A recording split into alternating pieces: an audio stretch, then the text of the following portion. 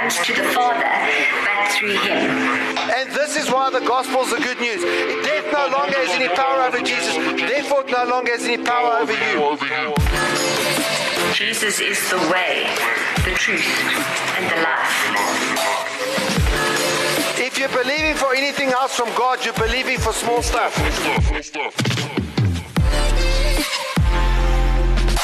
Get motivated and be inspired.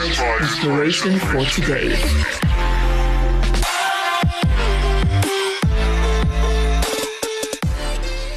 The whole theme that we've been working on is the mark of a true Christian.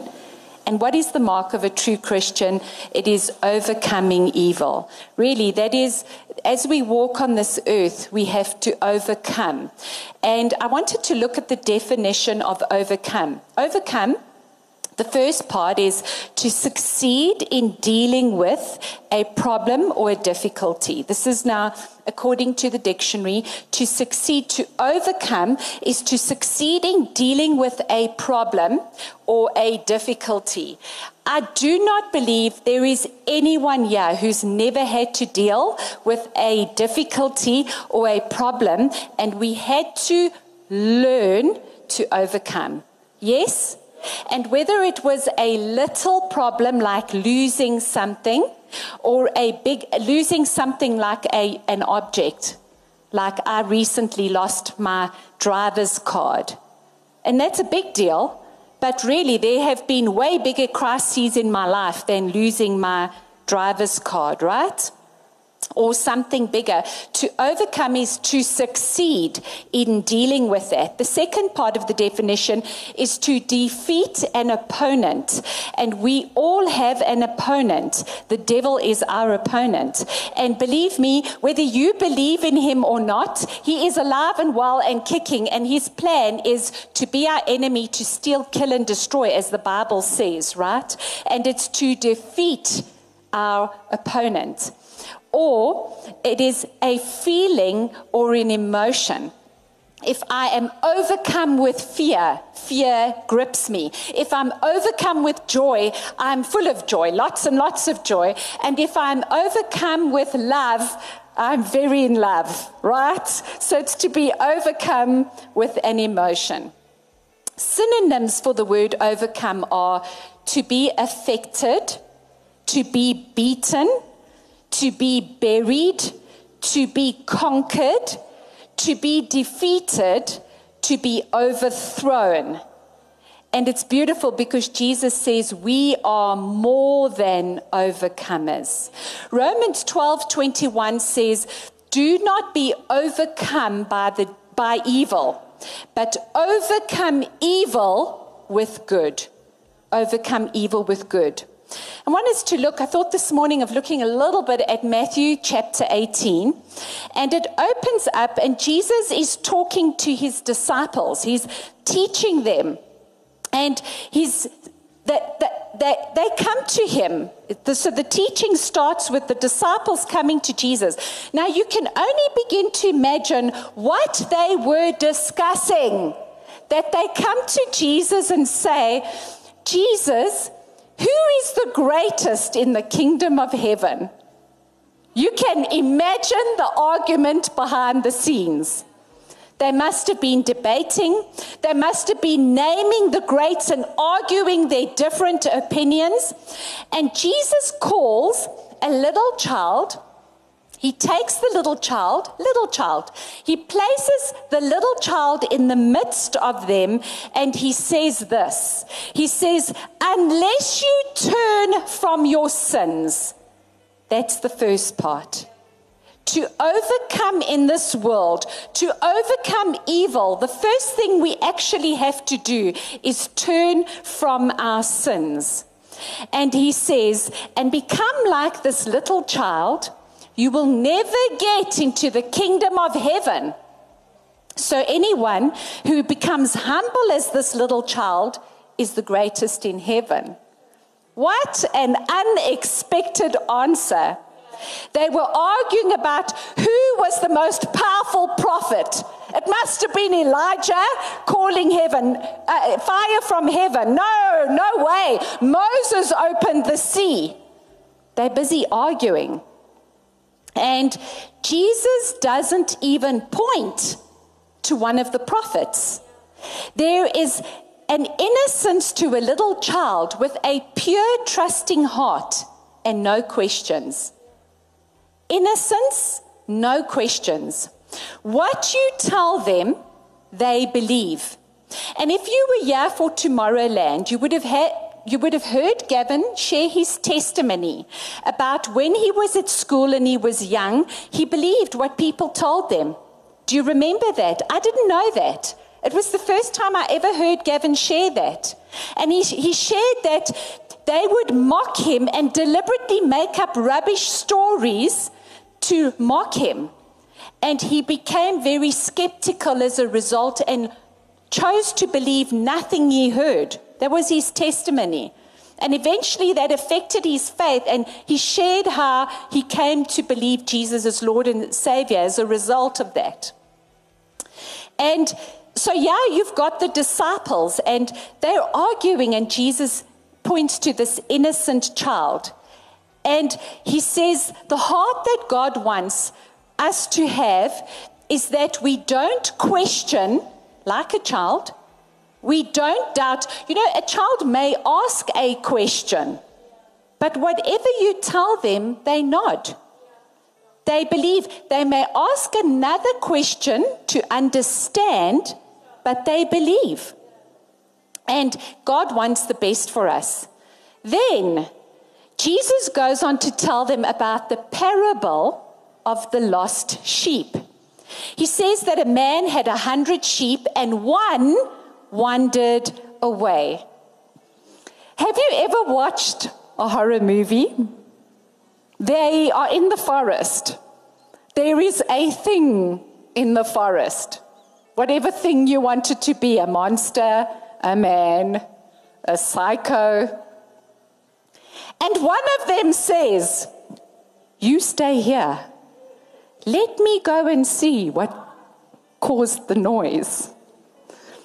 And the thing, whatever the thing is, doesn't go for the crowd waiting. It goes for the one who was left to go and see. The shepherd left the 99 because there is always safety in numbers. And he went after the one. Because the danger is always for the one who wanders away. The danger's there. What caused the sheep to wander away? It could have gotten distracted. You know, the grass always seems greener on the other side. Money can be the bait. A person, a relationship can be the bait. And I want to say to you, there is great danger in leaving for an ungodly alliance. Whether it is in business, whether it is personal, there is great danger. That is like that little child leaving the safety and protection of their parents to go with a stranger. You know they will not be cared for like the parents would care for them. You know they will not be provided for like the parents would provide.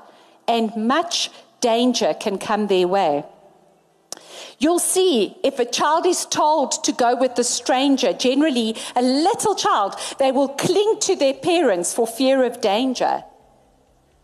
And that is the heart that Jesus is asking us to have for the Father, that we cling to him. And that is how we become overcomers. Opening the door to sin will be the bait.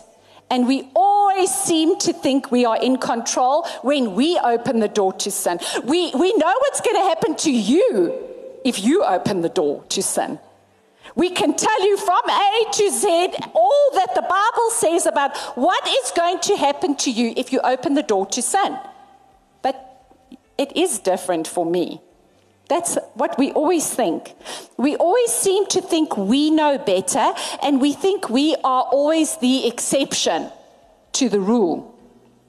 When we wander, we can take ourselves off track, but we can take others off track with us. Because have you noticed when we wander, we never wander alone. I know this was one sheep. But you know, after we wander for a while, we begin to recruit. We begin to say, well, I'm not going there. I'm going there. Why don't you come with me? What Jesus is saying is we need to hold firmly onto our morals. We need to be the one that actually stands firm. You see, when we think we are the exception, those are signs of arrogance, signs of arguing. Remember, a child listens to learn. Signs of arguing and rebelling in order to justify what we are doing that is wrong, instead of overcoming evil. When we wander away from the protection of the shepherd, we do become vulnerable. But we need to remember, having said that the shepherd will never stop searching for us, because he's not, the Bible says, Jesus said this, he's not willing that any of these little ones, back to the picture of the child, should be lost.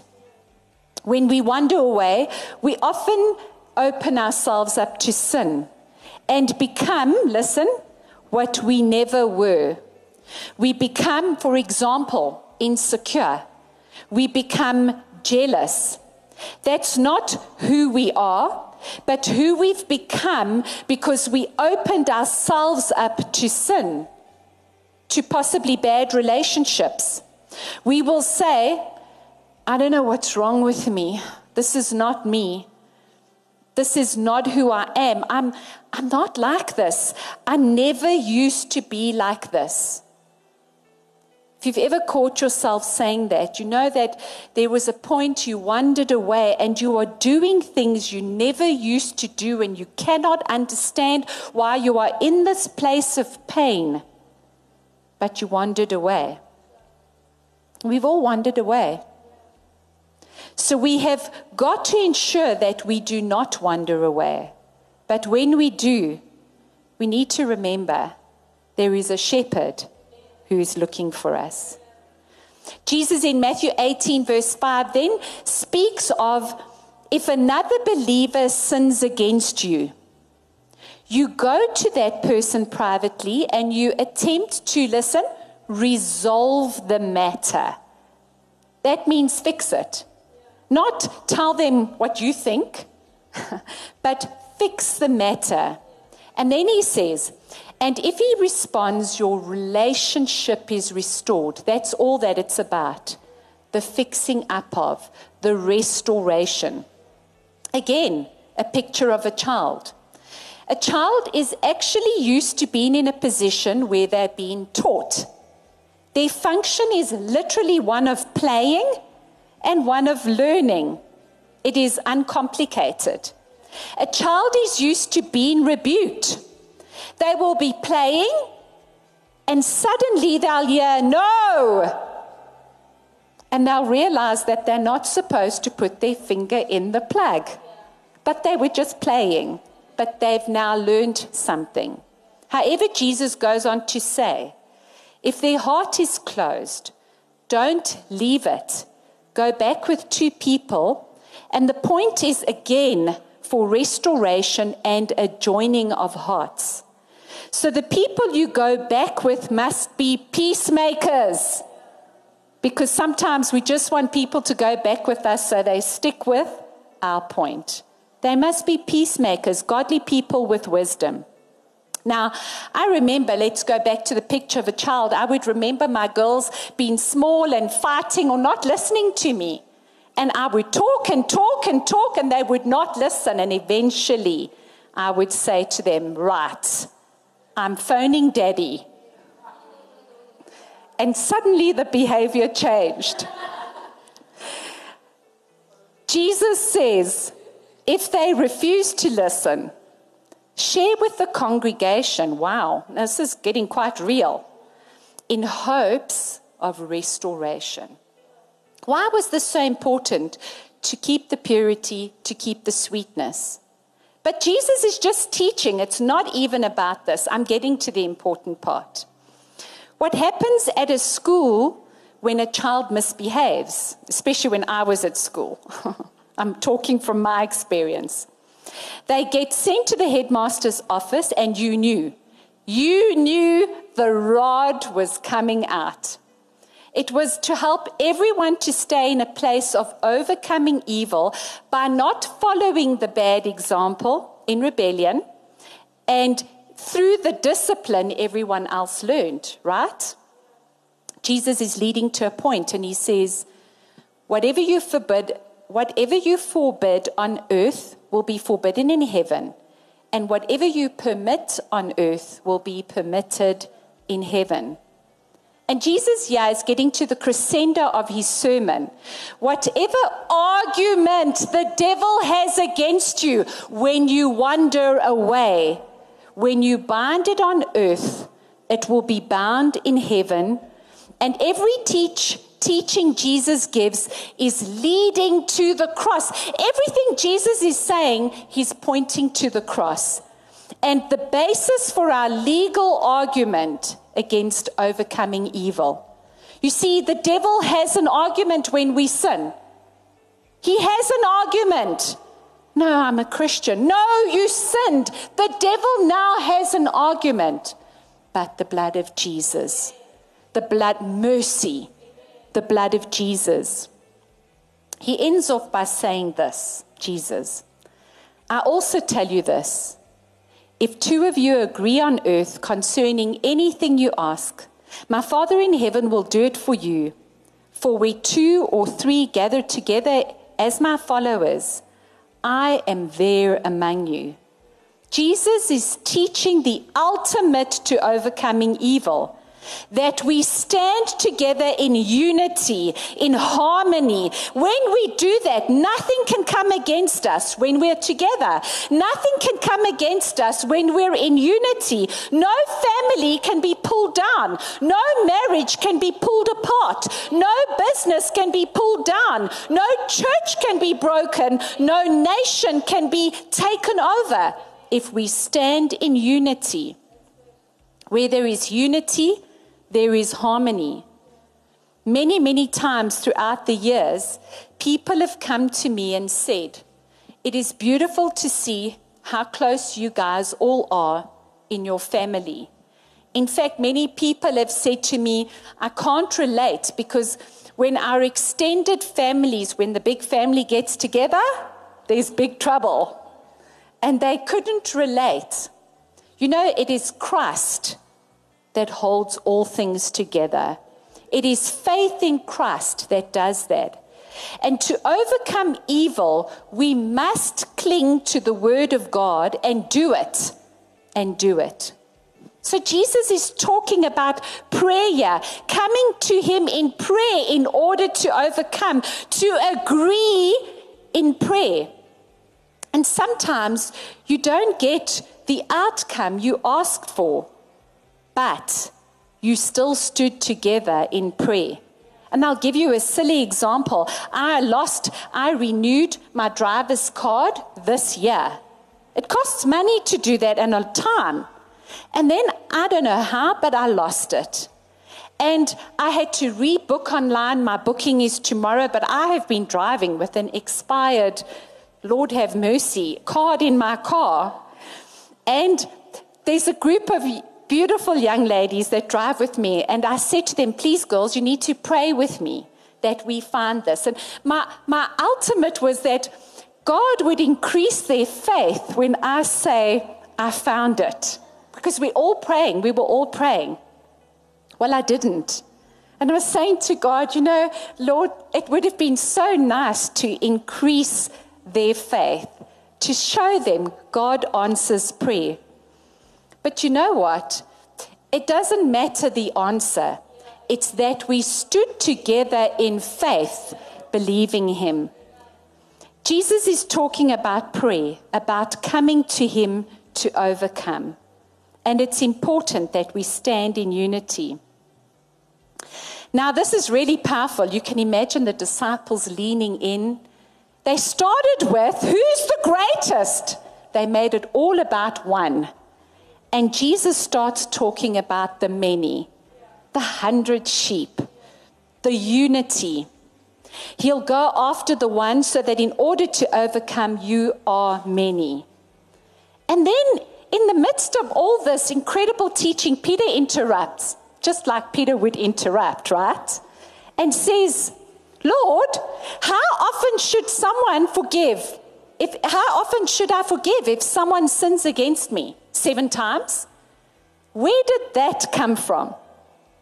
Did Peter feel like he wasn't listened to when they were arguing about who's the greatest in heaven? And as Jesus answered, maybe he felt like he had a point that was valid?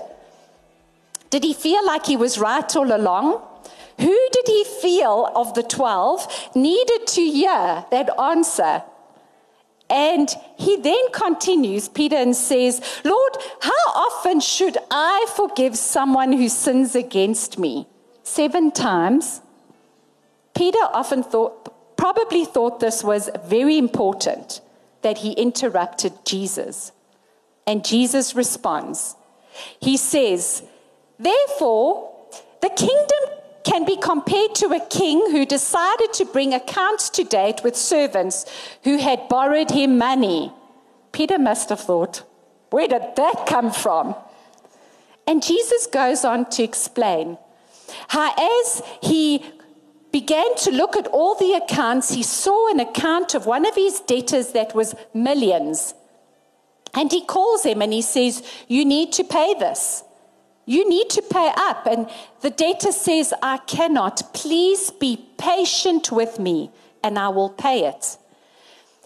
And the king was going to sell him and his wife and all his belongings to pay the debt. But when he begs for mercy, the king or the master, depends on what version you read, says, release him, I will forgive his debt. And you know, Jesus is now answering Peter's question. When we forgive, when God forgives us, he does 2 things. He releases us from the burden of that, and he forgives us. And this is exactly what he said, release him. When someone has done something to us and we forgive, we do more than forgive, we release them. So he says, release him and forgive his debt.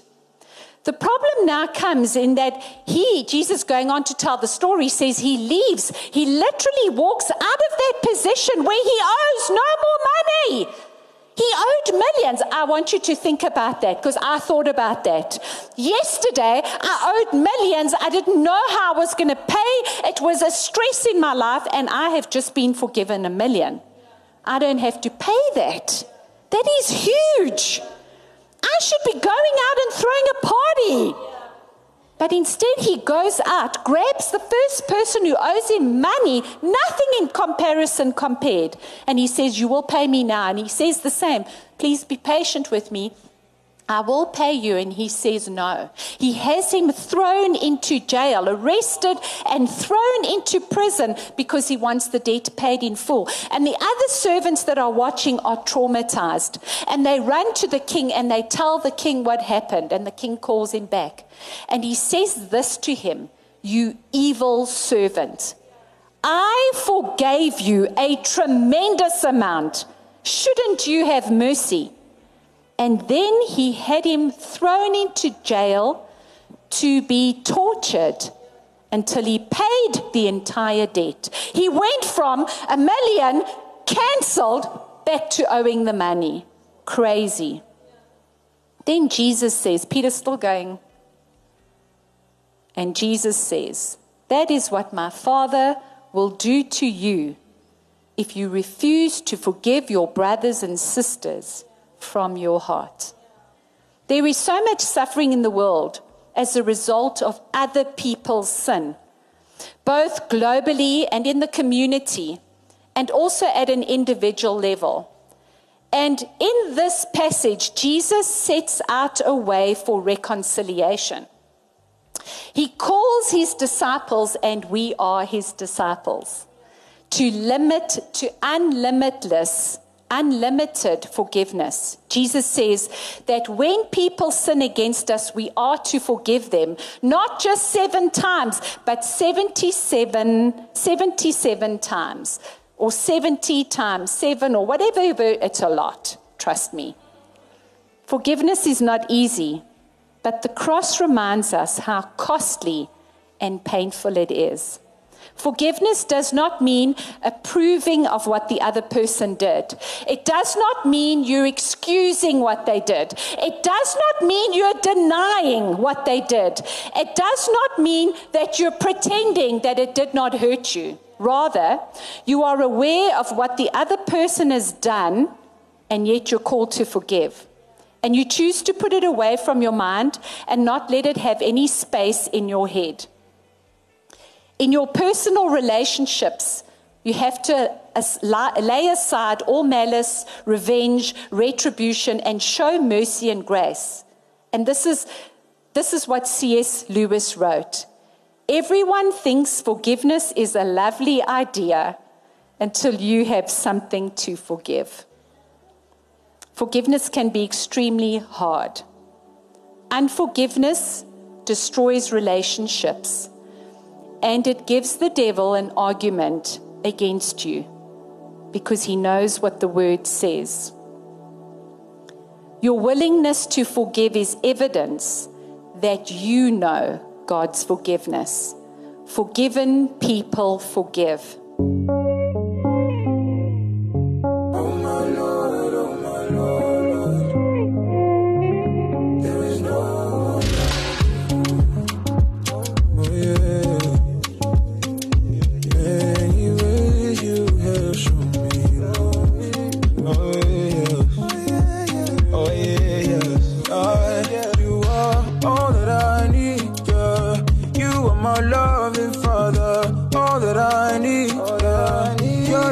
All that matters, all that I need. I don't have to search no more. All that I need, yeah, yeah. You are everything I need. I need it so much more. I need it so much more. Yeah. I need it so much more, yeah, yeah. I need it so much more. You are my all in all, yeah, yeah. You are my darling, Lord. I can never worry, worry, cause got me, oh yeah.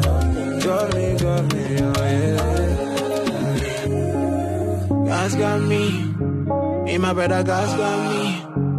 I put my confidence in him now. One time I leave the matter for Jesus. Our daddy no go fi fail us. Daddy we don't talk say he's finished. Oh, you know got you waiting fi break us. You're done in any weather. You hold me down forever. Ooh, love is your agenda. Oh, ooh, I'm in love with Abba. So I go hold you forever. I go chase you forever. See the things that you don't do. I don't go trust you forever. Got me, Jehovah's got me. For me, Jehovah's for me. That's why I'm balling like a new creation. It's my time and it's my season. Taking over every nation. In the name of Jesus. Jesus. Situations bow when I call your name. Jesus. Every tongue confess you are all that I need. Yeah. You are my loving Father. All that I need. Your love is all that matters. All that I need. I don't have to search no more. All that I need, yeah, yeah. You are everything I need. I need it so much more. I need it so much more. I need it so much more, yeah. I need it so much more. You are my all in all, yeah. You are my darling, Lord. I can never worry, oh no.